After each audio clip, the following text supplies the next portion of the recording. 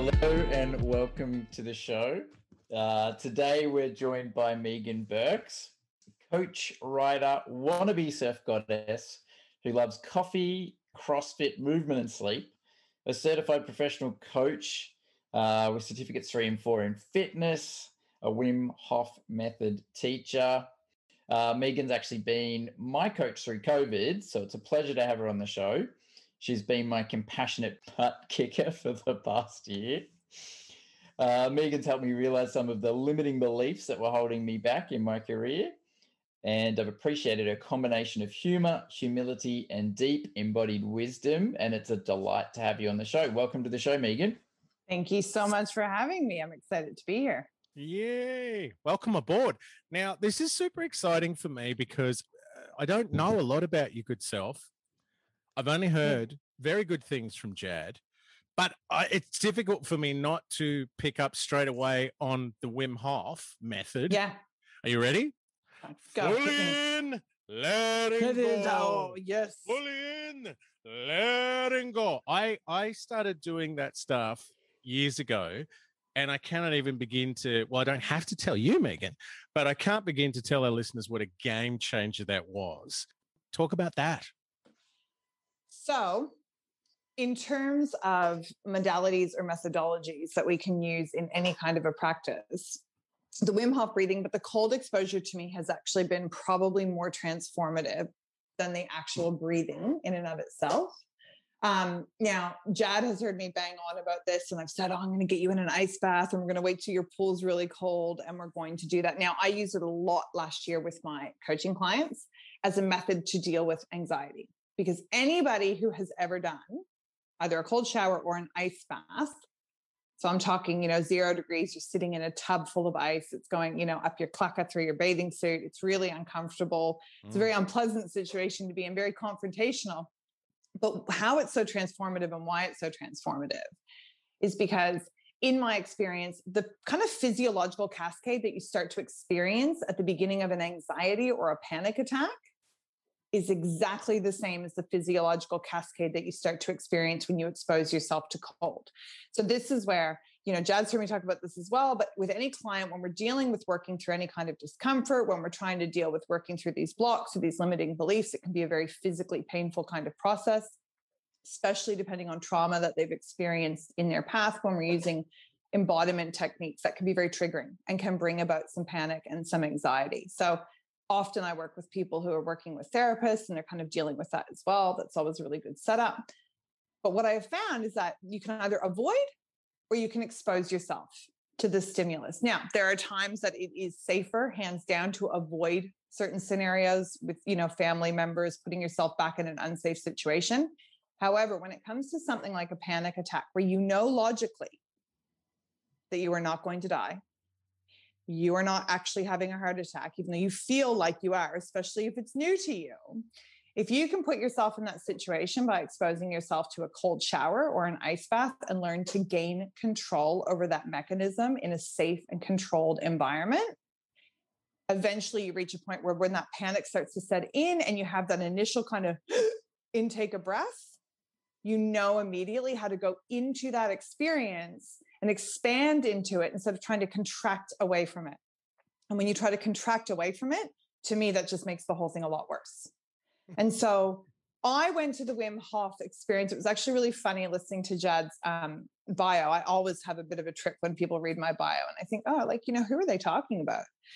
It was talking about CrossFit and all these things, which I haven't been doing for a long time. My body's changed significantly over the last couple of years in terms of what kind of movement it responds to. But initially I went to a community ice bath at Fifth Element Wellness in Fitzroy. A lot of people are probably familiar with them. And the guy running the ice bath is a man named Mark Kluwer, and he's got a place. Mark the Tiger Kluwer. He's we can tag him in the show notes if possible. So he still runs these experiences. He's got a dedicated place he's built up at Elevated Springs. Absolutely fantastic. Really passionate in particular about working with men and men's group, helping them deal with their emotions. He's got an amazing story. And I went because I was interested in the recovery side of things. So dealing with inflammation, to really work on performance gains and weight loss and body composition and that kind of thing. So I rock up to this event. Everybody else who's there is like hardcore CrossFitters, like super duper, like the gods, the people you think of when you think of CrossFitters, right? Which if you've ever actually gone to CrossFit, you know that that is like a very small percentage of the overall population. And we go to get into this ice bath. And these are dudes that were standing around before talking about, oh yeah, you know, I did double Murph this morning and these crazy ass workouts that they had done. And then it came time to actually get into the ice and they were petrified. And I was dead calm. I was excited about it. I'd gone there for this very physical benefit, but it had become really apparent to me doing the breath work as a group together before the ice bath, which is kind of the setup for it, that there was actually something being tapped within me that was much, much bigger than what I had expected from the experience.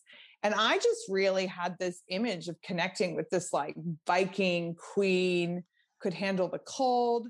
Now I'm from Nova Scotia, Canada. So, you know, I grew up swimming in quite cold water most of the year. It doesn't get particularly warm in our ocean there ever. So I'd had, you know, various levels of cold exposure throughout my life.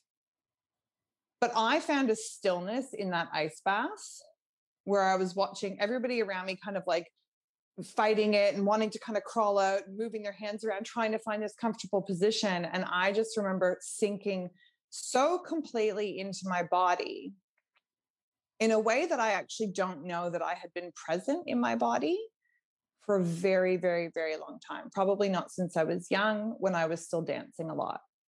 And so, you know, I've gone to tone down some inflammation so I can hit the barbell a lot harder the next day. And I've left with what was essentially a huge first step on kind of the spiritual journey that I've been on my whole life, but it's really ramped up over the last, 4 years, I would say, as I've approached my 40s, which to me is no great surprise because I call BS right away on the idea of this midlife crisis. I think it's a midlife revolution. I think it's an amazing, amazing opportunity to really get your head around things. And so it was huge. And so then I became really, a big part of that community.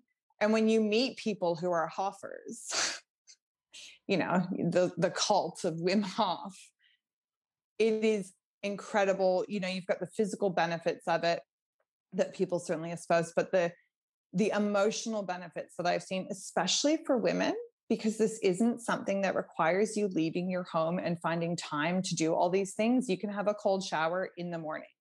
It's very, very easy to fit into your day. So there's really no excuse for it physically to not do it. It becomes a mental battle.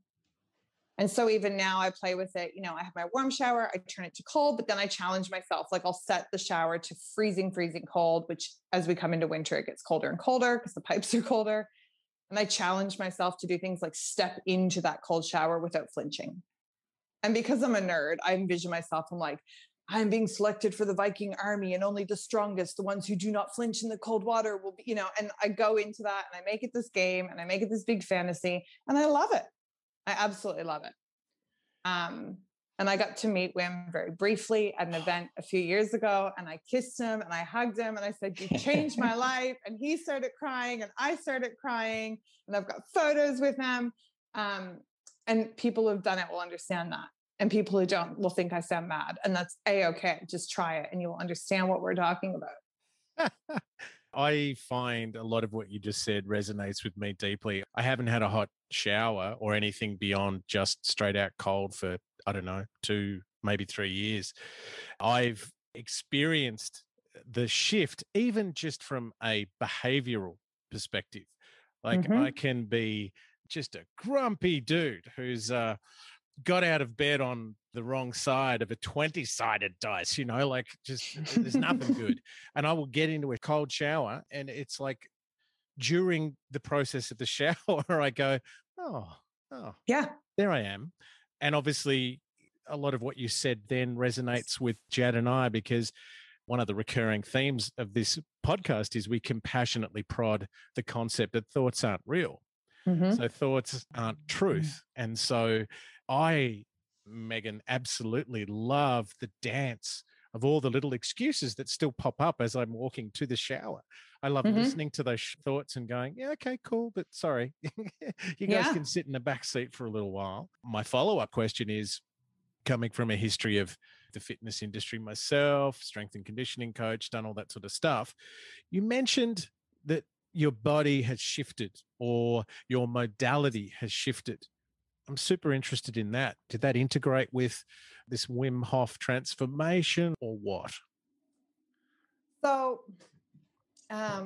in the lead up to this interview, and I'd sent some messages to Jad and I said, is there any themes that you really want to explore? Is there anything you kind of want me to prepare ahead of time? And he would have said kickboxing. Yeah, he never shuts yeah, up about it. I've got some notes here about kickboxing and model trains. Different So recipes annoying. for kale salads. Oh no, the model trains, that's a different podcast entirely. I've got too much to say about that to fit it in here. Yeah.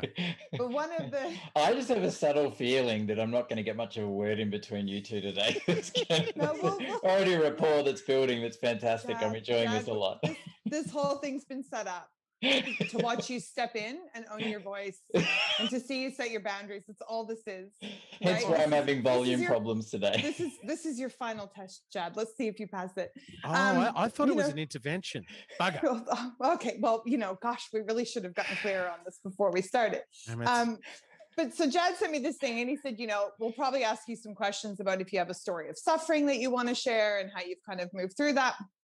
And my initial response, because I am a drama queen, was literally, hand to forehead, like, oh, suffering only every day of my life. Because that is legitimately like, do you have a story of suffering? Yeah. Like, where do you want me to start? Because I feel like I suffer all the time, which is crap. I don't, right? But I have this perspective on it. But then, when I kind of, I got over myself a little bit and had a laugh, and then I thought about it and I thought, what has been the greatest source of suffering in my life? So I've had a history of drug addiction and alcoholism, which I'm happy to discuss. Me too. I knew we'd get on well. Yeah. I actually drink now, which is really interesting. So I'm no longer in, a 12-step recovery. So that's been a whole other huge evolution, exploration of plant medicine and things. But hands down, the biggest story of suffering that has been a theme in my life for as long as I can remember is my relationship with my body. That has colored every experience that I have ever had. Yeah. And so in terms of my body shifting over the last couple of years, I am, on the one hand, if I try to assess myself objectively, I'm still very strong. I move every single day. That's a total non-negotiable for me. Do I look fit? Do I fit into the size? Do I see the certain number on the scale? No, especially not after lockdown last year. Do I care? Also no. Yeah. So my acceptance of myself as I am is more, stronger than it has ever been. And so my relationship with my body would also certainly be the area in my life where I have been able to show myself more compassion than I ever have before. And that's what I'm really passionate about with my coaching, is helping other women get to this place where we start to understand that this whole paradigm we have of not being worthy based on how we look is a complete and total farce. It does not exist. It is made up, and we perpetuate it on so many different levels. And that, with all of this kind of stuff, especially over the last years, as I have become more and more connected to a really, really tight-knit group of women that I call my wolf pack. So these are the women that, it's this handful of women that I know. I literally can call them up and be like, hey, you guys want to go run around naked and like smear ourselves with mud and howl at the full moon? They'll be like, yeah, what time? Which forest? Like these are the women that I call to, and they come, and we have that kind of a bond together. And that's become more and more important to me in midlife. The closer I get with them and the more I see how we are gradually becoming more and more able to love not only ourselves, but each other exactly as we are, it also brings up huge amounts of grief for the time of my life, for, the 4 decades that I spent not doing that. And it brings up anger towards myself about how much I perpetuated that system by purchasing women's magazines, by, falling into this trap, into that trap. Certain products I've recommended in the past, even when I was working as a fitness trainer, writing meal plans for fat loss, and so it's this very multidimensional thing for me that I have to work through on a daily basis. And I did a post about this today on my Instagram, and the messages that I have received from women have been incredible. It resonates with so many people when I talk about this. And essentially what I'd said in this post, the backstory to that was, I had a conversation, and this may have to get edited out. Pause here for a second in case, but I had a conversation with a girlfriend, a few months ago, and she was talking about having laser done on her body hair. Now, first and foremost, I'm a feminist and I believe in bodily autonomy. Your body, your choice. You want to have laser, have laser. That's cool. I'm not judging that. I'm constantly questioning why we think we need it, but that's up to you.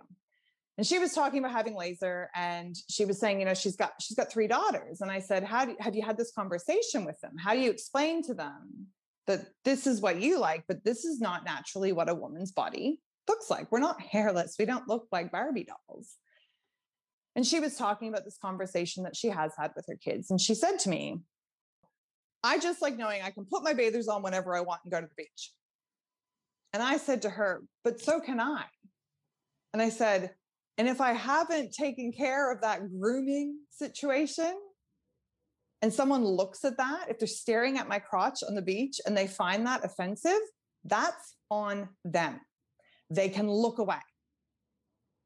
And she had a moment of real, and this is a highly intelligent woman who started laughing and said, I've never thought of it that way.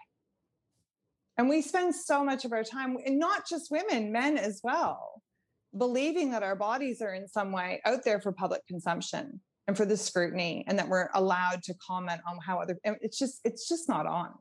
Absolutely not. Yeah. So. It's a fascinating collision of psychology and sociology. Absolutely. And I think, another recurring theme of this podcast is the interrogation of absurdities, the compassionate interrogation of absurdities or habituations through trying to use mindfulness and compassion practices to formulate critical insight, critical reflection, critical thinking.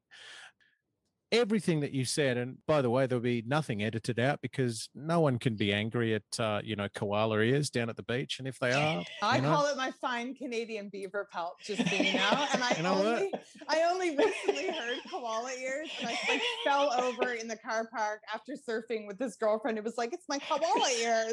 Yeah. And I was laughing hysterically. Yeah. It was like I've made Jad laugh at my fine Canadian beaver pelt. I've not heard that expression either.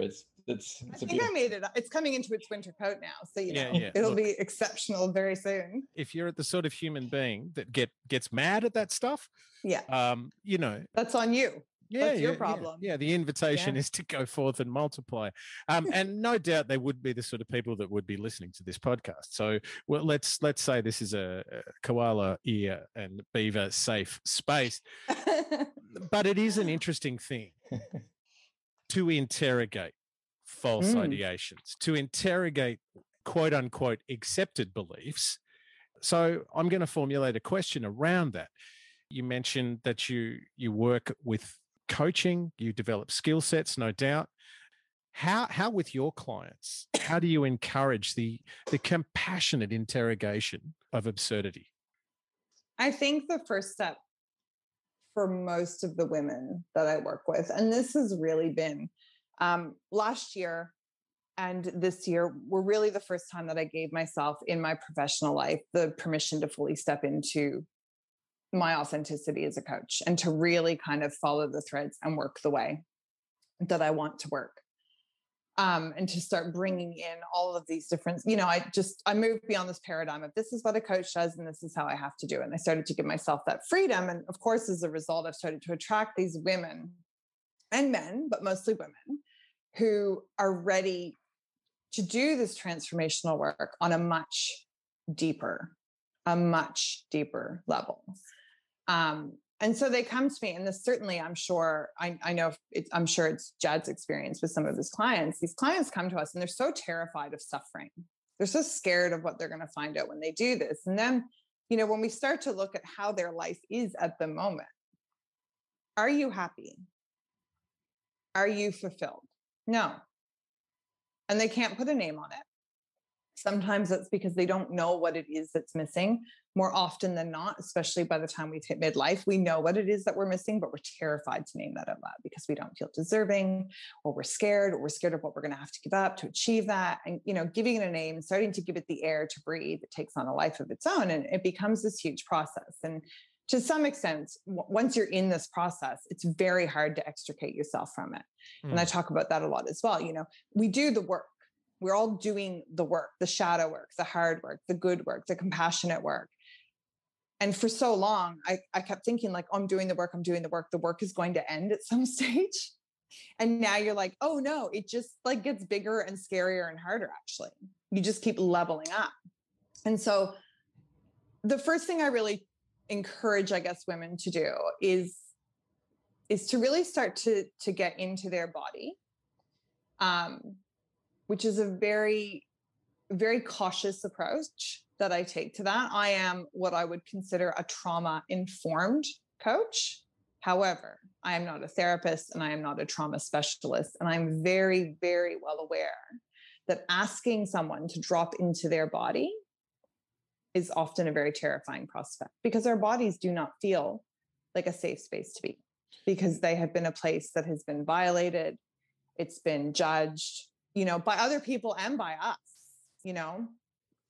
it's been a source of hatred, of pain, emotional and physical pain, all of those kinds of things. So that starts with some really just gentle embodiment practices is usually where I would get them to begin. And so that brings in the real kind of mindfulness element. So using techniques like body scan and just actually starting to go through your body and see, like, where am I holding tension? When I breathe into my body, where does that breath go? Does it stop in my lungs? Can I expand my belly? And that right there, so many women, I'll say to them, do you breathe into your belly? And they go, uh-huh. And then we observe them physically breathing and they don't. And I get them to, interlace their fingers on top of their stomach and see if their fingers are kind of moving further away as they're breathing. And again, this isn't just women, but so many of us are so used to holding our stomachs in as this kind of protective or defensive mechanism. I spent most of my life holding my stomach in because I was trying to squeeze myself into some kind of sausage casing of pants that, were 2 sizes too small, because if I wore that size, I was worth more in the world, and just that narrative that played on loop. That to start to encourage ourselves to actually relax our physical selves and allow ourselves to just exist in this moment exactly as we are, completely imperfect.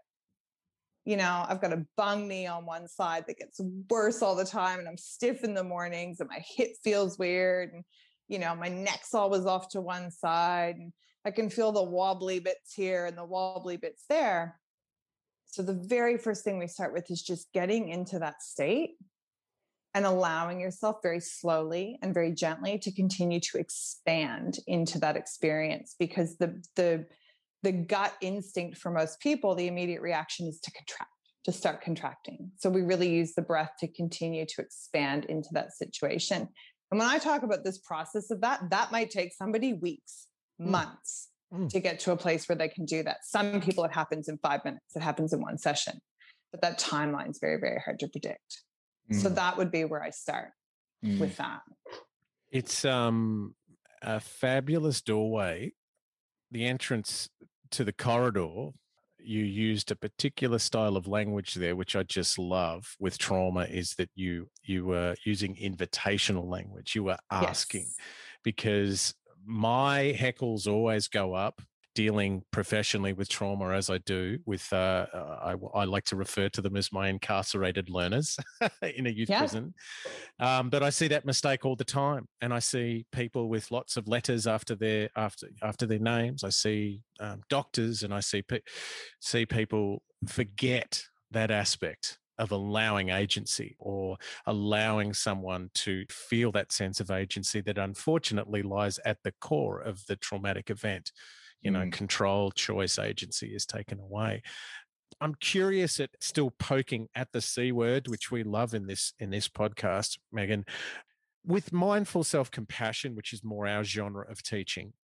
The skill sets allow the practitioner to mine more deeply, more safely. There's no, I'm telling you what to experience. There's only, here are the tools to mine. So we find in our experience that self-compassion is what allows us to surge deeper and feel safety and agency.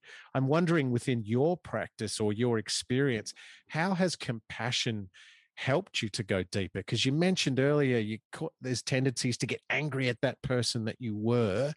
My translation of that is, don't get angry at that person because that person just didn't have the skill sets that you have accrued now. So I'm wondering, how does compassion help either yourself or your clients mine more deeply? So I think the compassion and anger for me really at times coexist. And so anger, when I talk about anger, so I'm not talking about lashing out in anger or frustration is what that is more for me. I've got two young boys who I homeschooled for the year last year. There was many outbursts of what I would describe as anger that, we're coming from this place of I need to do what I want, this kind of stuff. But this anger that I'm talking about has actually been an incredibly beautiful gift. And this kind of goes back to that, the saying about if you're not angry, you're not paying attention. There's a lot of things to be angry about in this world. And I don't shy away from that. And I think in my work, encouraging this compassion and letting go of these emotions, keep the vibe high at times. There can be a lot of spiritual bypassing that goes on. And women, again, in particular, we are told from a very young age, be nice. Don't be angry. Don't let that out. Swallow it down. And we do. And we swallow it down and we wash it down with pills and alcohol and food and all sorts of other numbing and blocking behaviors. And so there's this real progression that can happen when we start to get in touch with that. And it is terrifying. It can feel really, really, really out of control at the time. But the compassion for me comes back to, and I guess in my own practice, when I become aware that I really need to bring some compassion to myself, I'm being really hard on myself. And I've gotten very good at starting to identify these narratives. So words that I'm looking out for with my self-talk, always and never. If I hear the word always this, never that, that's a falsity. Because there's nothing that I could possibly be describing that is always the way it's happening. My husband always does this. My kids never do. That's not true. My kids may not frequently pick up their room the first time I ask them to, but they occasionally do, right? So, I've just disproven that if you want to go back to the kind of logical background of things. And so that's where I really just start to draw back. And my compassion really comes into play when I just can observe myself in that glorious messiness. And it is often... for me, it's almost a disembodied experience at times where I really kind of pull myself back. And it's like I'm looking down on this crazy human version of Meghann. And I talk about, look at that Meghann. Oh, that Meghann is so mad. She's so frustrated. And that Meghann's this and that Meghann's that. And that's really funny to me. So I'll start laughing as soon as I start talking about myself in this bizarre third person. It brings some levity to the situation. And then I start to ask myself, what do you need right now? What do you need right now in this moment? The question for me stops there. The question used to be, what do I need right now to feel better? What do I need right now to change the circumstance? What do I need right now to not be feeling the way that I currently am? But it stops. So sometimes the answer to that question, what do you need right now, is I need to let myself feel really angry for a while. Sometimes often the answer I get is you need to drink some water. Seriously, you are so like I am just chronically dehydrated. And that's so funny. And it sounds so simple, but that act of going and getting a glass of water in that moment as the next right thing to do becomes a real ritual of bringing myself back to self-care in this really tiny, small way. I don't have time to go run a bubble bath. I don't have time to go for a big walk. I don't have time to, and self-care for me can be like doing the Excel spreadsheet that I put up. Doing your taxes can be a great act of self-care. Doing these things that you've been putting off that you kind of have to do at some point. All those things can be great, but keeping it very small, very simple, and just allowing myself to observe whatever is coming up for me in that moment. And the only commitment that I'm making to myself is to observe and to continue to inquire. And that's it. So I don't have this big expectation of, oh, I'm going to feel joyous in 15 minutes, because that's not the suffering. I'm not scared of suffering like I used to be. Yes, I do avoid it, obviously, especially physical pain. Still not a fan. Like nobody likes to feel incapacitated physically, especially when you're someone whose movement's really important for me. I was a dancer for a long time when I was younger. But just that question, what do you need right now? What do you need right now? And so many clients that I work with, when I say to them, what do you, and in the beginning of the relationship, until they've learned this skill set, I am the person that's holding the space and asking those questions. And the answer I get 99% of the time is, I don't know. No one's ever asked me that. Yeah. Yeah. Thank you so much for that. That was, that had many ingredients that we regularly cook up in our podcast stir fry here. I'm hearing a couple of things. If you don't mind, I'm about to reflect them back. Sure. See, invitational language, I'm learning. I love it. But I'm hearing a couple of things. Number one, that compassion sometimes might be allowing yourself to feel what you bloody feel. Yeah. It might be allowing yourself to feel anger, because guess what? Mindfulness is about being with what's going on. Okay, I'm angry now. Now, I heard you also skillfully differentiate between I am not anger, I'm just angry. Yes. So what a wonderful decision to sort of disassociate is the wrong word, but to move yourself into a position to have critical insight and look at that, Meghann. And I loved it because I heard a compassionate sort of aside. You weren't going, oh, that bloody, Meghann's angry. You were saying, oh, look at that, yeah. Meghann, look at that. Just a lovely thing. Now, I also heard there somewhat of a pattern interrupt, because so often when we have the rich and compelling narrator and writer, director, Quentin Tarantino up here in our brain, writing all these compelling thoughts and scripts and handing them to us, sometimes the best gift is just pause and go, hang on. I don't have to get on that roller coaster. No. And I love the idea of inquiring, what do I need? Jad and I, sometimes in working with teaching specifically men, have really tried to focus on the idea of building up the skill sets of skillful expression of need under duress. Yeah. How does that manifest for you? Because I know that as human beings, under duress, we've all been in the meat grinder, and in an argument, we suddenly say things and things fly out of our mouths that we really don't mean. Yes. How do you work with all of these skill sets, these wonderful skill sets that you're talking about? How do you work with maintaining them under duress? And how do you help your clients to keep that mindfulness in the meat grinder? So I think at the beginning, when people are really just learning these techniques, and it's, again, I work with people, most of my clients are kind of in their 40s or beyond, and this work can be very, very new to them, which is both super exciting to me to see so many people trying to, and Jad and I have joked about this many times, we really romanticize us kids that grew up in the 80s, like, oh, haha, my parents had no idea where I was all day long, like we were doing all these dangerous things. And like, totally. it's, oh, we had so much freedom. And then They used to now, drive me home when they were hammered. And we're like, oh, the good old days. And now I'm working with this clientele where I'm like, oh, like we actually have a little bit of collective trauma from the fact that we were actually quite underparented and fairly neglected a lot of the time.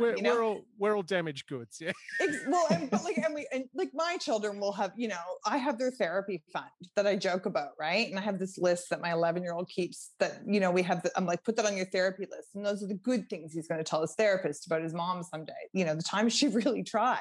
Yeah. Because I understand enough about the human condition to know that we're all, and so what I'm seeing is that we're actually starting to acknowledge this trauma and this grief and this anger. And when I say everybody has trauma, I'm not saying that as a dismissive, like, oh, everybody's got trauma, get over it. I'm saying everybody's got trauma. We need to start dealing with this collectively as a society. We need to start working with this. Yeah. And so I've got all these people, their neural pathways, that groove is so greased with the patterning that they inherited from their parents, from society, intergenerationally, spiritually, I believe very much in terms of the epigenetic expression of trauma and all of these things that we bring with us from this world to this world, most of which we never become aware of. I feel very blessed to be constantly becoming more aware of my own patterns and where they actually come from. So in the beginning, what I would be asking my clients to start to work towards feeling comfortable naming is really being able to express in those situations when things are heated, I hear you. I want to have this discussion, but I really need to take a few minutes for myself right now. So that's the very first step, would be to be able to ask, to just say like, time out. I need a break. Because there is no shame. I do that with my children. That was something my mom was a psychotherapist, which I had very little appreciation of when I was growing up. And she was like, what's your inner child telling you? And, all these things. I just thought she was wacko half the time. Now, like, I call my mom all the time. I'm like, Mom, I'm so sorry. And like, God, I love you so much. And like, and it's been this incredible reinvigoration of our relationship as two adult females. It's been amazing. There's nothing wrong with taking a time out. And she used to tell me that when the kids were young, she was like, lock yourself in the bathroom. There's no shame in that. There's no shame in stepping away from the heated argument. Now, most people will find themselves, they'll say, oh, I didn't leave this and it turned into this big screaming match and then someone's sleeping on the sofa, or then I stormed out, or, then I made bad choices. And it escalates very quickly because that is our patterning. That's what most of us know how to do. And most of us in that situation of duress, we work on overpowering the other person's energy. That's what we attempt to do, especially parents with children. That's another thing. And when I say all this, I am by no means a parenting expert. I do the wrong thing all the time with my kids, but I'm constantly trying not to. So my job as their mother is not to match their energy in an argument. It is to ground my energy, to model for them a mirror of how they can maybe start to shift their energy a little bit so that we can actually get to the root of what's happening. We need to do that as adults as well, because most of us don't know how. They yell, we yell, they yell, we yell. And again, that's where those words always, never, that's where those words and the accusations. And then, again, for so many of us, well, 3 years ago on my birthday, you said you'd take me out for cake and they didn't have cake. And we start dredging up all this evidence that doesn't belong in this situation. So that would be the first thing. Start asking for a timeout. Yeah. Learn to recognize in yourself.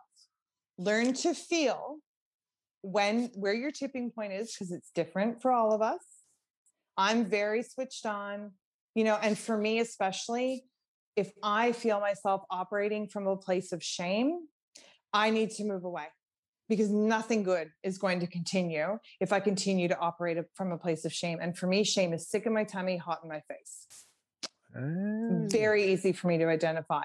Very similar for many people, but not the same. So I would encourage everybody, when they become aware of a feeling of shame, oh, I shouldn't have done that. Oh, did I do the wrong thing? So just saying those words, did I do the wrong thing? My face goes hot, my stomach flips. That is so inherent to my experience. So shame, the reason that's when you need to walk away is because that does not belong to you. That's not yours, which I'll get to in a minute. So this is the kind of the next technique. So that would be the first thing. Ask to step away, come back to the table when you've had a chance to drink some water, take a few breaths, go do some star jumps, punch a heavy bag if you need to expel some of that energy, you know. Now, the temptation here or the challenge with doing that is that so often we walk away from the situation and then the narrative, we start to convince ourselves that we don't deserve to have this conversation. Oh, I'm just going to let it go. It's easier. And it is easier. In many ways, it is easier to stay in a dissatisfying relationship for a long period of time until suddenly it's not, you know? And so we start to choose that. So that's really about, and this is again, you need both parties willing to do this. So if you're saying to someone in that situation, I need this, I need that, and they're refusing to honor or to hear what it is that you were very respectfully requesting from them, that's a little bit of a red flag. Now, it's not, oh, they always and never, don't go into that. But we do need to start becoming aware of this because not everybody is going to be willing to start to move in to using these modalities and these methodologies that we are trying to develop within ourselves. And that can cause issues. So you kind of start to become aware of it. So respectfully asking, again, going back to the basics very much so, asking them to use I statements. I'm feeling really this right now. And then stop talking. So you don't add the because you are doing this or because you did that, so just leave that blame for now. Say it in your head. I do. But, I don't voice it out loud. I literally in my head, I'm like, stop talking. Okay, now you shut up. Just stop talking. Yeah. I'm feeling really overwhelmed. I don't need to explain that in the moment. Yeah. And then what I ask people to do, and especially when this is very new work for them, because it can feel so unsafe and so scary in the moment, is to use a bit of a technique I kind of call relationship freeze frame that I've developed, where I ask people to really step away from the situation and I ask them to put their detective hat on. And so you pause the scene in your head. So you start to replay the argument and you essentially let the scene run right until the point that it starts to really spiral out of control. So, the point at which the argument over whose turn it was to take the bins out has started to become the argument over how I do all the work and you're a terrible person. And, really completely off the topic of where you began the conversation. And you kind of pause it there and you walk in and you start to ask yourself, so what did they actually say? What were the actual words that were spoken? What were the words that I actually spoke? You get very, very clinical in this approach. I actually ask people to see themselves wearing like the old timey detective jackets, like an old PI. Again, that makes them laugh. It brings some levity to a difficult emotional situation. It's a bit funny. You can put your detective hat on while you do it. I have one. I'm not joking. A bit of role play kind of thing. And you start to observe what actually was said. And then the next question you ask is, what did I make that mean? So if you say, for example, so what was actually said was, oh, I took the bins out all last week. It was your turn. That's all that was said. What you made it mean was that you're a lazy person who does, and that's old programming coming in. That's not what's happening in this situation, but this is where you are operating from those old patterns and from those neural pathways that have been running on loop, since your childhood, probably. So what did you start to make that mean? And then you start to become really aware of how those narratives are creeping in. And that puts you back into that kind of observational situation where you take that step back and you can take the emotion out of it to some extent. I'm not saying be cold about your approach to it necessarily, but there is a point at which we need to start to become aware of what it is that triggers us, how we fly off the handle. And so those would be kind of the steps that I would walk through, is encouraging people to take a time out, starting to become aware of when it is that you're being triggered, working on your language. And this is where I get people to do a lot of mirror work, where they speak to themselves in the mirror and say, I would love it if you could. I really need this. I'm feeling that, because we are so not used to owning those feelings and owning that experience. So many of us feel so much shame when we are naming things. For me, I don't know if it's because I'm Canadian or what it is, but I do the whole, I was just thinking, actually, it would be like super great if maybe, if it's not a big problem, if you could maybe sometimes, and all of that power that you brought into that situation has been completely dissipated, and you need to own that, because what you're asking for is reasonable and you deserve to have it. I feel like that went completely off on a total tangent there. No, I really dig That's this. where it went. Being a lifetime fan of Marshall Rosenberg's work, nonviolent communication. Yeah. I remember when I first learnt that stuff. I use that professionally on a daily basis with the marginalized cohort that I work with. But in relationships and parenting, observation, feeling, need, request has been a game changer for me. Yeah. But like you said, what I'm hearing is you are applying a lot of skill sets there to manufacture distance between stimulus and response. Yeah. And, Jad and I have spoken about that ad nauseum, the nature of how we communicate. I love the idea of having a detective jump in the middle and go, look, let's clinically examine what the stimulus was, not what you think it is, not what you made it not into. what Quentin's rewriting the scripts, let's just sit with it for a little while and consider what we need. Wow, what a lovely thing to give to yourself. Yeah. Consider what you might need before we apply that response. I think those are incredible skill sets. That was not a tangent at all. That was lovely.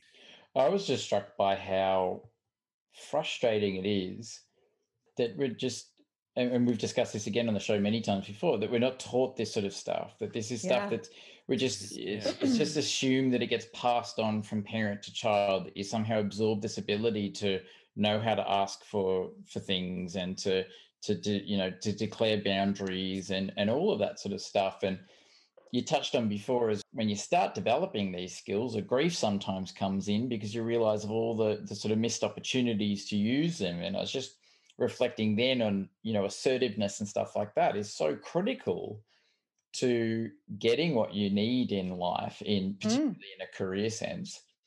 And it's something that's just either taught by your parents or you don't have it. There's no one else there to kind of, sometimes a good mentor, a good teacher can help you along with that. But it's amazing how much that contributes to disparity, I think, in on a social sort of level as well. Just the ability to know how to communicate your needs is, and you see that with so many people where the problems they're getting themselves into, and I'm sure, Michael, you'd have very firsthand experience of this in the work you do.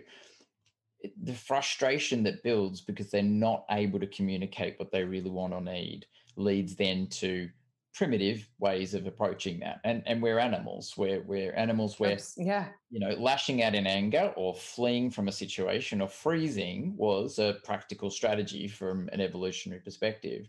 But in our modern day lives where we need to live with complex relationships over time, thumping someone over the head with a club or, freaking out and running away is not so practical, but we're just not taught these things.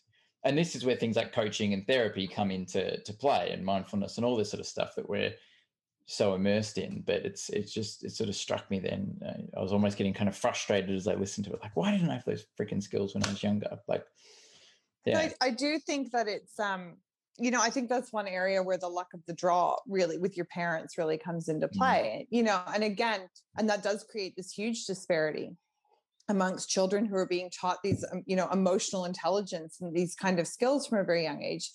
And, and it's always funny to me because, like I said, my mom was a therapist. She was very much actively, constantly trying to teach me these skills because she certainly was not taught these from her parents. Her relationship with her parents was very old school. There wasn't a lot of love there. She really was, she was never really mothered. And so she had a lot of doubts about her ability to mother me. Which I just wrote a poem about it the other day, and it was incredibly cathartic because my mom taught me all the most important things that I need in this life in so many ways. I didn't understand them at the time. I wasn't yet ready to start applying them at the time. But one thing that really does give me hope here is, I was invited by my children's school to come and speak a few weeks ago. And the two topics that I actually was asked to talk about were focus and flow and self-monitoring. And so these are, curriculum criteria, and they have all these checklists. Like, I can self-monitor, I can assess my own work, I can do this, I can ask for help.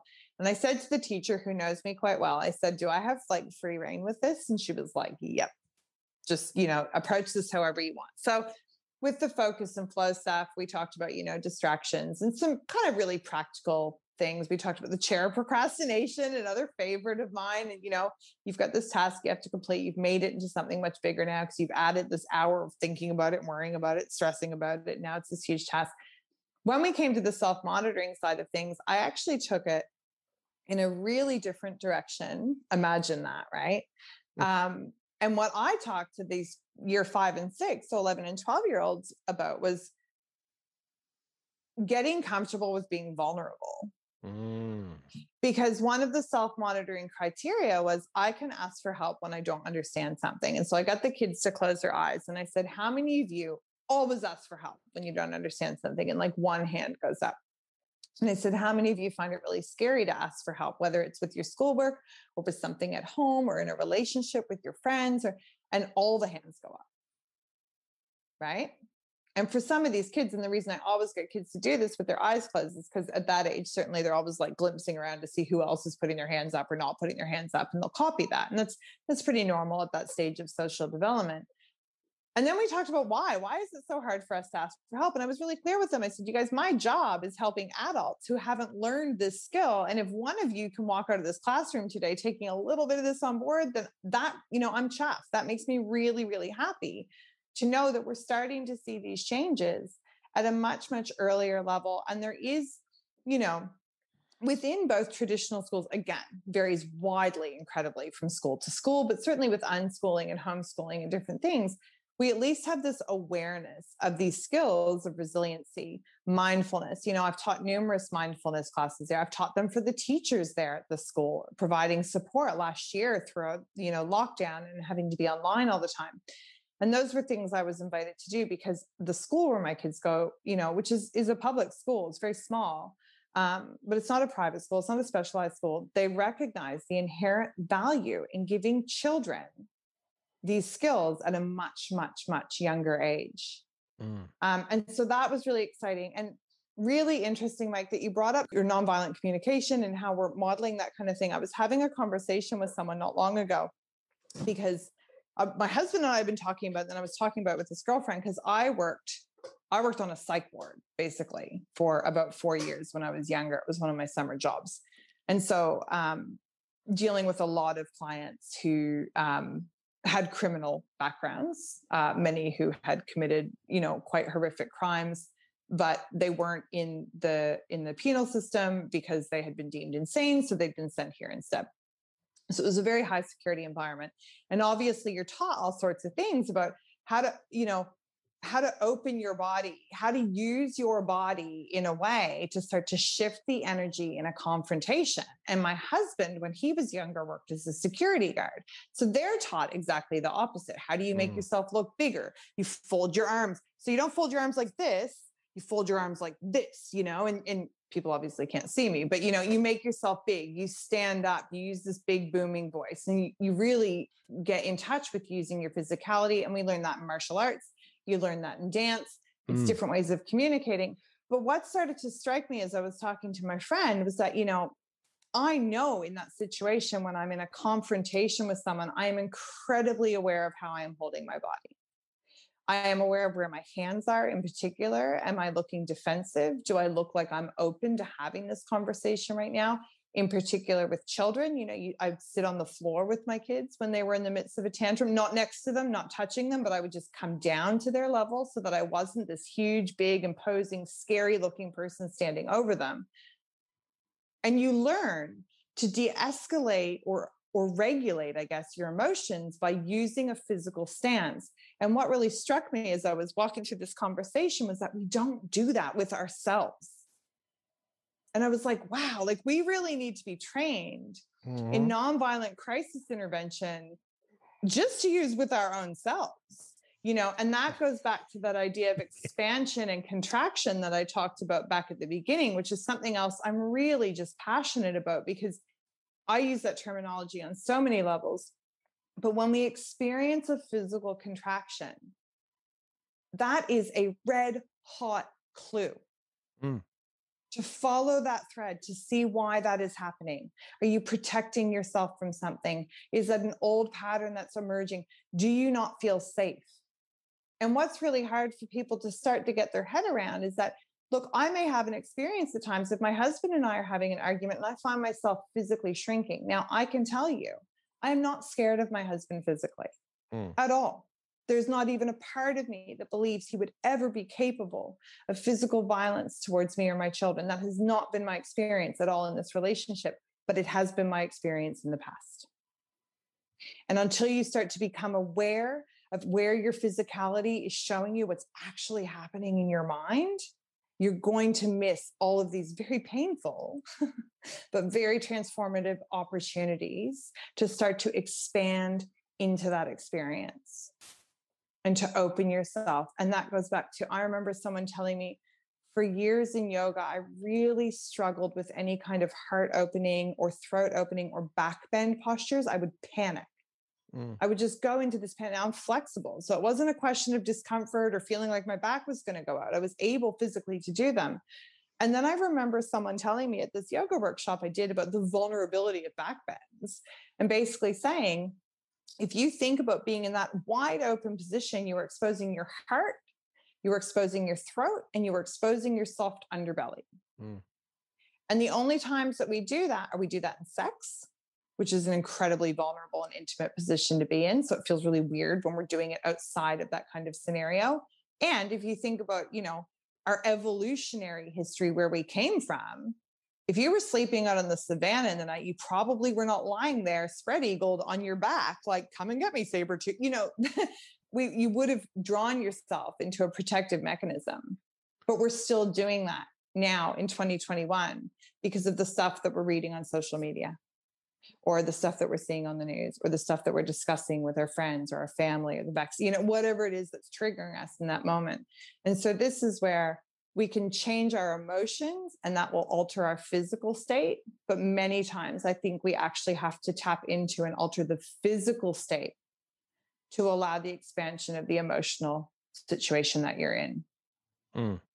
And again, this moves into the realm of acquisition and application of skill sets, ideally best done through teaching and mentoring, that are not necessarily present, or certainly not prevalent in society. You mentioned earlier education.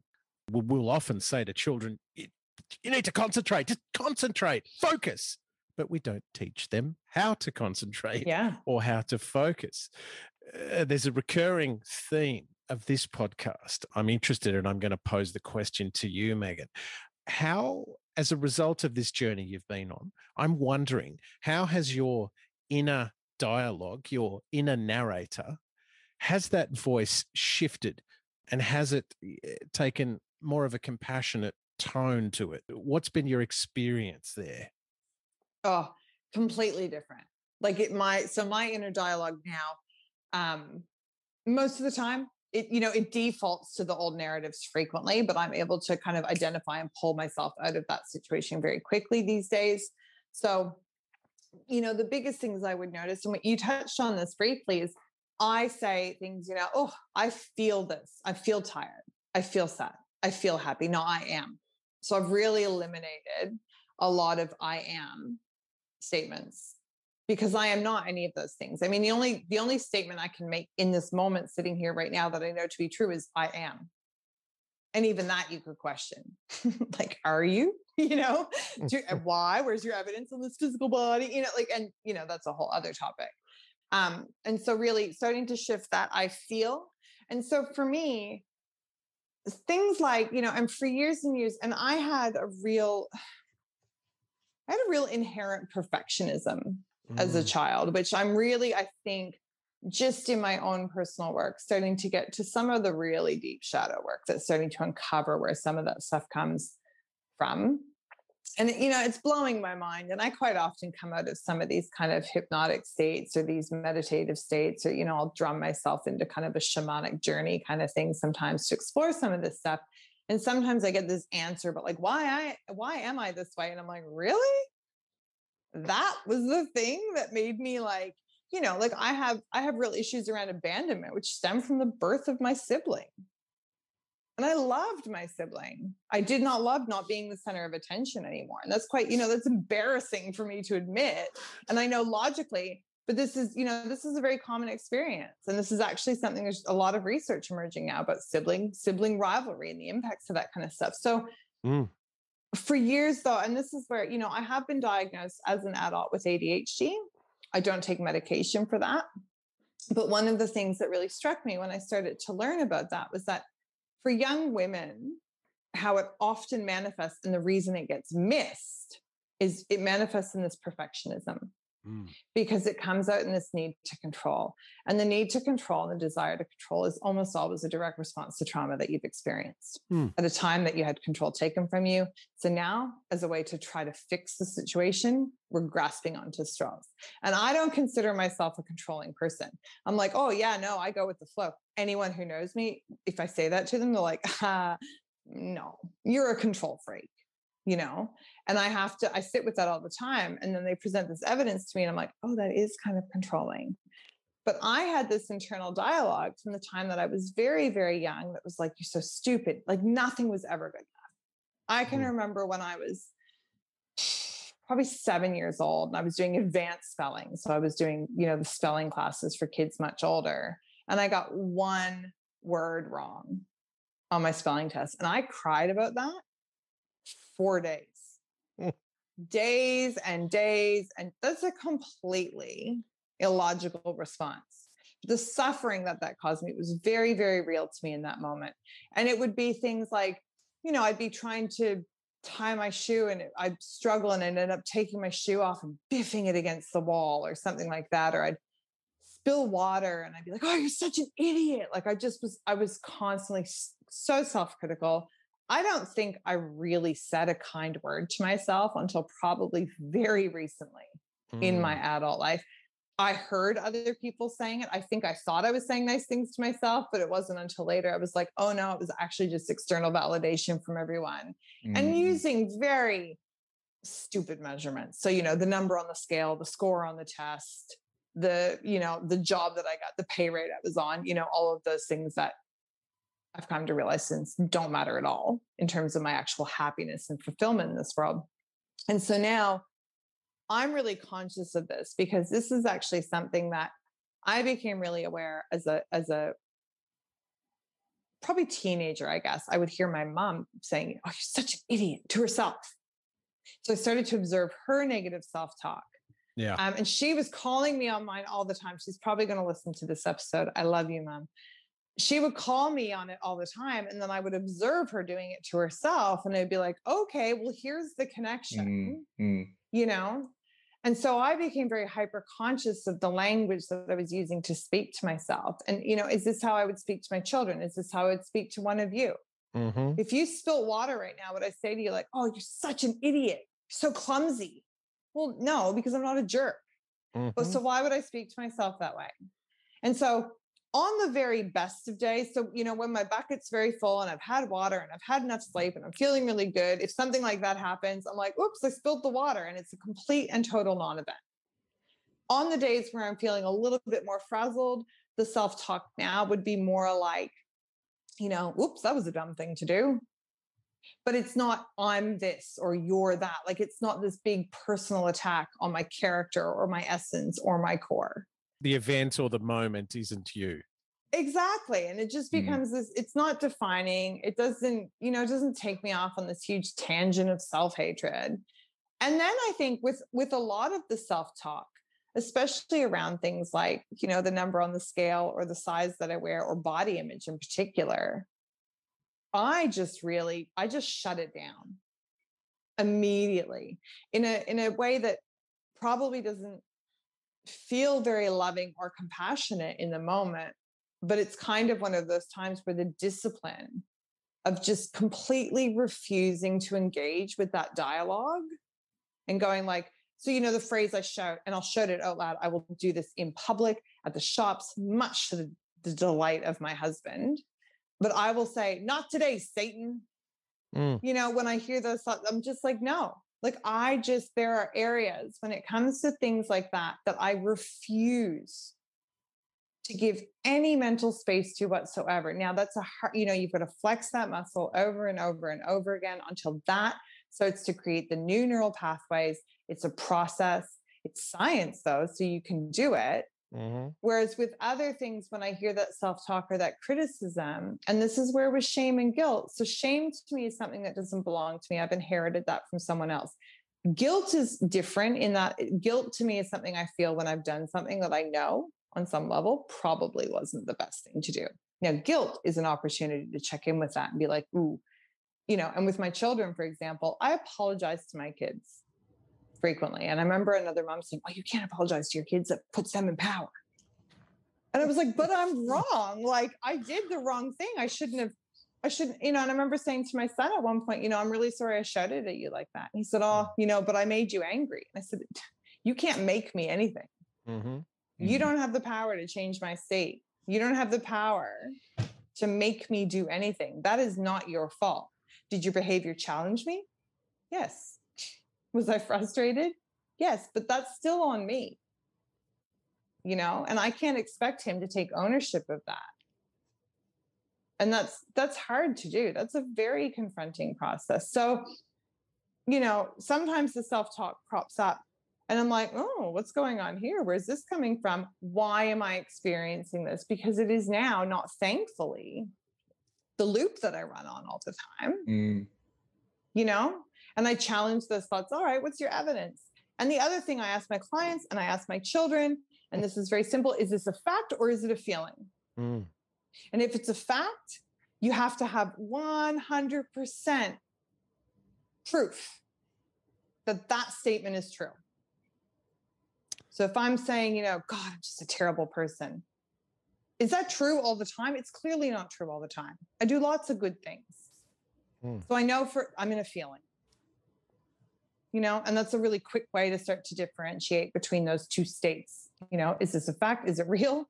Nothing's real. I mean, there's the big answer to everything, really. Or am I in a feeling? And then you go back to that kind of removing yourself and allowing yourself some space to just start to observe what's actually unfolding for you. It's a wonderful thing to remember that our brain secretes thoughts, not fact, not truth. Yeah. I continually reference, and I should, Jad, I must work out the origins of this quote, but I love the quote. I used to think that the brain was the most important organ in the body until I realized which organ was telling me that. It's a fantastic one. Jad, do you have any further questions for the witness? No further questions. I was just thinking, I was reflecting then on the word no and how compassionate. I often say to clients that no is one of the most compassionate words you can learn how to use in terms of saying no to others and declaring a boundary. But also what I heard in what you were just talking about then, Meghann, I think, is there's a time where we have to say no to ourselves. Yeah. And sometimes that no can be to that dominant old narrative that's beating ourselves up. Sometimes we can mindfully kind of let it be there and just sort of, let it bubble away and ignore it. But sometimes we actually have to say, no, I'm not going down that route today. And that in itself is another kind of really powerful, compassionate sort of thing. There's this sort of mistaken assumption, I think, with compassion that it's all kind of flower and rainbows and that it's all kind of nicey-nicey. But there's a time to be kind of firm but fair with ourselves, saying no to that drink or no to that, crack pipe or whatever it might be is still, that's a very powerful, compassionate thing, but it involves putting up a wall, putting up a boundary, saying no. And that can also be turned towards that part of ourselves that's really harsh and nasty at times. Yeah. And I think that has certainly been another huge gift, I think, of midlife. And, when I talk about midlife, clearly none of us know when midlife is. Midlife could have been when you're 8 years old. Like you have no idea. but you kind of reach a stage for me, I turned 42 in a few months, and I'm aware of the fact that if I'm lucky, I have as long left as I have had. My heart and my liver are probably going to put in for early retirement. I partied pretty hard for a long time when I was younger. Just makes them stronger. I like to, they're pickled, right? Like, like, God. So it's, let's go with that. Like, I'm embalmed. I'm fine. Yeah, probably, that remains to be seen. But one of the things that I have found, one of the many, many gifts of this vulnerability that I find myself in midlife, because I'm at a stage now where the suffering caused by vulnerability, which can be very painful, is the greater suffering for me is not being who I am. Right. So it's very easy for me in some ways to compare and contrast those two things and to commit to being as authentic as I possibly can. And one of the things that's been really fascinating to me to observe over the last couple of years is that the boundaries that I now have, which still need a lot of work. I've got one, my best friend gives me what she calls a loving bitch slap. And she always, as soon as either one of us says, yeah, this comes from a place of love, I'm like, ooh, I do not want to hear this, but I probably need to, and she calls me on my boundaries all the time. And this is, the therapist trying to, put themselves through therapy, and the coach trying to coach themselves. And I'm human, right? I'm totally imperfect. But you reach this point. I just wrote an essay about this a few weeks ago. And to summarize, basically, I'm going to paraphrase myself probably badly, but you start to realize that all those years that you spent trying to be nice and easy to manage and well-liked were paid for with your emotional, physical, mental, spiritual sovereignty. And the pain of allowing that to be continually violated once you become aware of it is actually more frightening than the pain of allowing yourself to be truly vulnerable and to say no without explanation. That's another thing I get my clients to practice all the time. No, thanks. Oh, no, I won't be able to do that. Stop talking. You don't need to give someone a reason. You don't need to show them how busy your calendar is. It's none of their business. If you want to be laying on the sofa that afternoon instead of running the fundraising barbecue, doesn't matter. You don't want to do it. Say no. Stop talking, And you start to realize the power in that word and how you are actually beginning to take ownership for your self-worth by allowing yourself and giving yourself permission to say no, which is so hard. We all want to be loved. We all want to be liked. But I think you reach a point where you're like, all these people love me because I say yes all the time, but I don't love myself. And you reach a point in your life where you're like, actually, this is the most important relationship. Because I'm the only one at the end of the day who's here for myself, really. I rely on a lot of other people, but all that can be taken away very quickly. So it's just me and my soul on this journey. And I better be right with myself. And if I have to say no and piss a lot of people off to do that, then so be it. Yeah, carrying around that sports bag of seeking validation externally gets really heavy.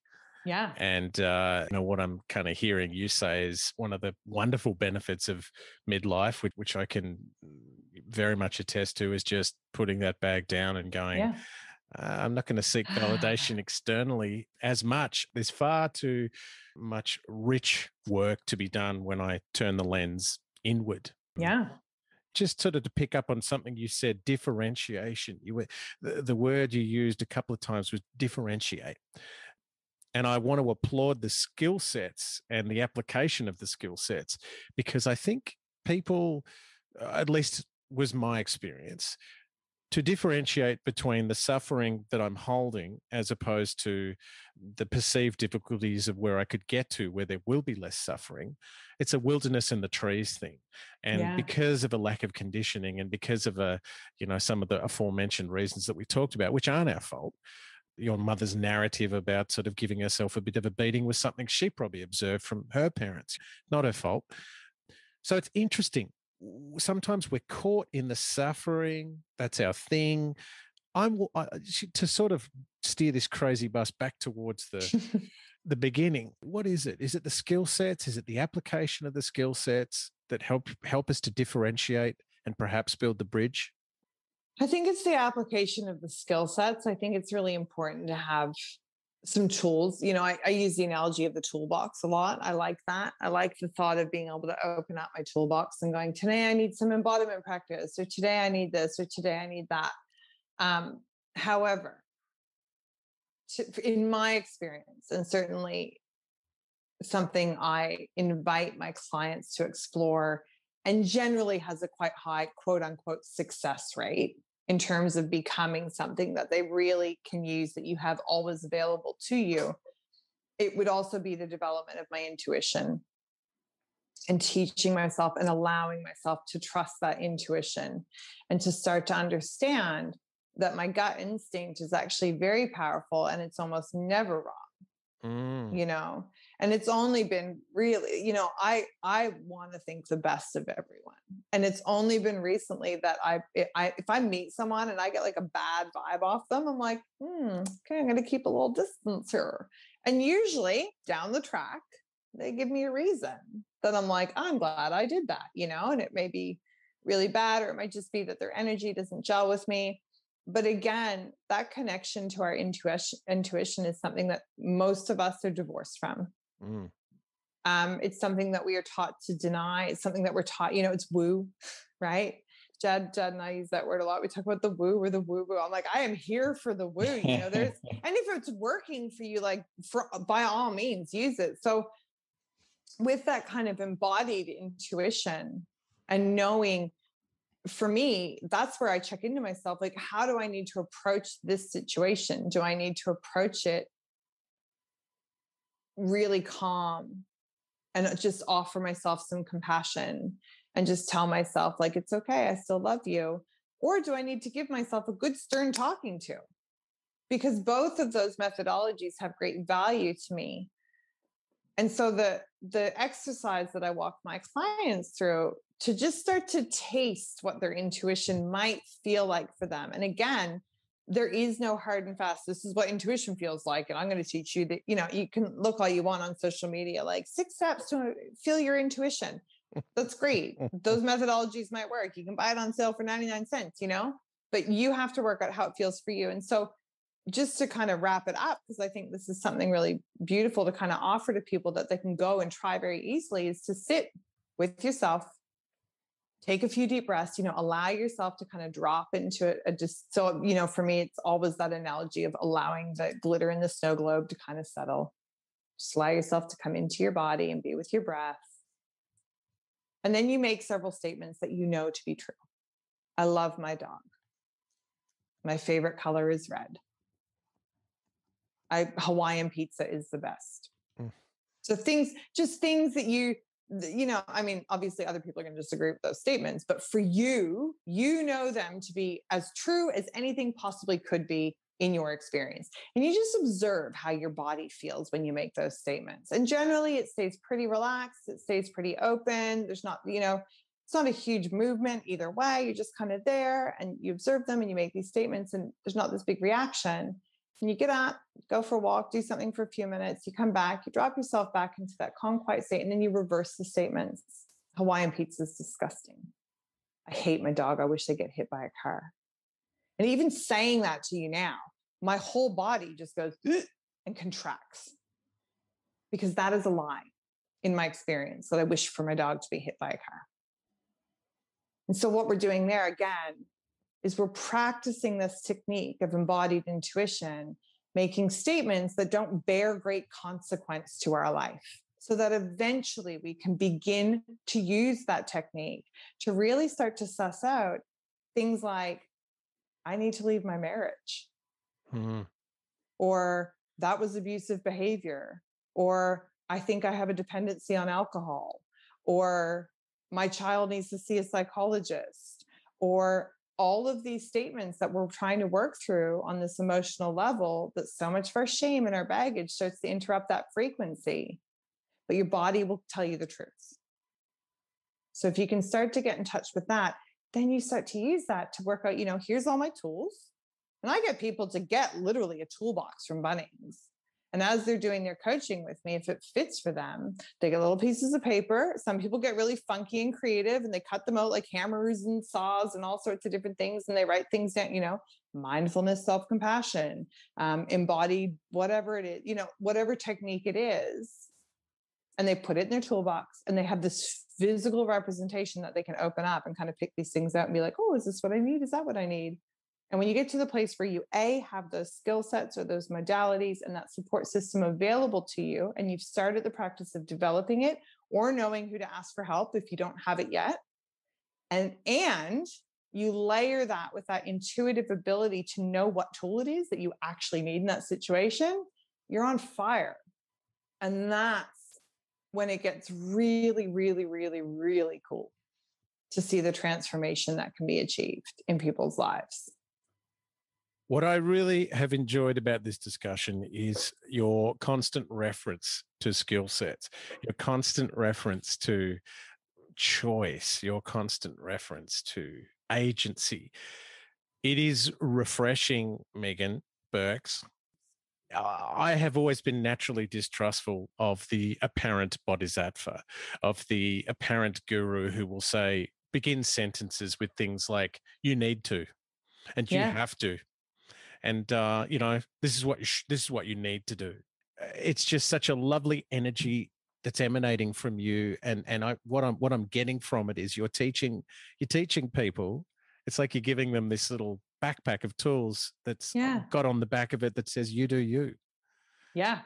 As a teacher, and Jed and I do much of the same stuff, and we try to teach these skill sets. It's like, I don't know your experience. You're the expert on that. Mm-hmm. You are the reigning sovereign king, queen, whatever you want to talk about, grand poobah, chairman of your own board.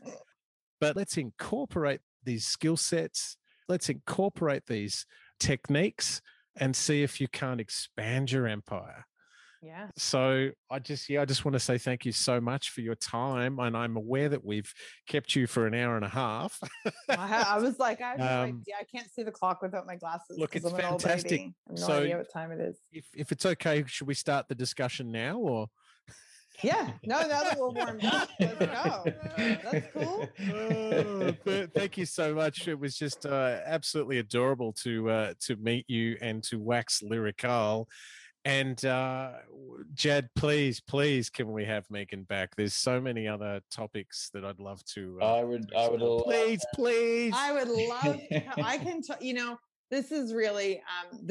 These kinds of things are really a pinch me moment, and the ego part's just like, look, you get to listen to your voice for like an hour and a half, like like I love hearing myself talk. I won't lie. But it's always really funny to me. This is my job. Yes. This is my life. And I didn't actually give myself permission and, spent so many years, Jad knows this because he's known me for a while, but I spent so many years really dealing with imposter syndrome and thinking I have nothing of value to add. And then I get to have these conversations with people now where we're really in this place where none of us know what we're doing. Mm. Nobody knows what they're doing. And so for me, the takeaway on that's been like, I may not be the best coach, but I may be the best coach for you. Mm. And that's very dependent on where people are and what it is that they're seeking and how my skill sets complement, and that's where you really can kind of see it as this meeting of these energies that kind of fill those gaps until people can start to fill them on their own. So it's been an absolute pleasure to chat with both of you, mostly you, Mike, but both of you. Jad and I will have to catch up some other time as well.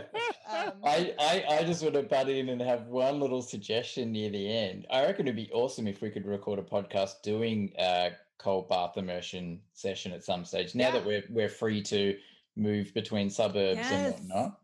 Yes. Oh, dude, absolutely. That's my jam. Yeah. I will liberate my budgie smugglers just for that cause. Me too. Yeah.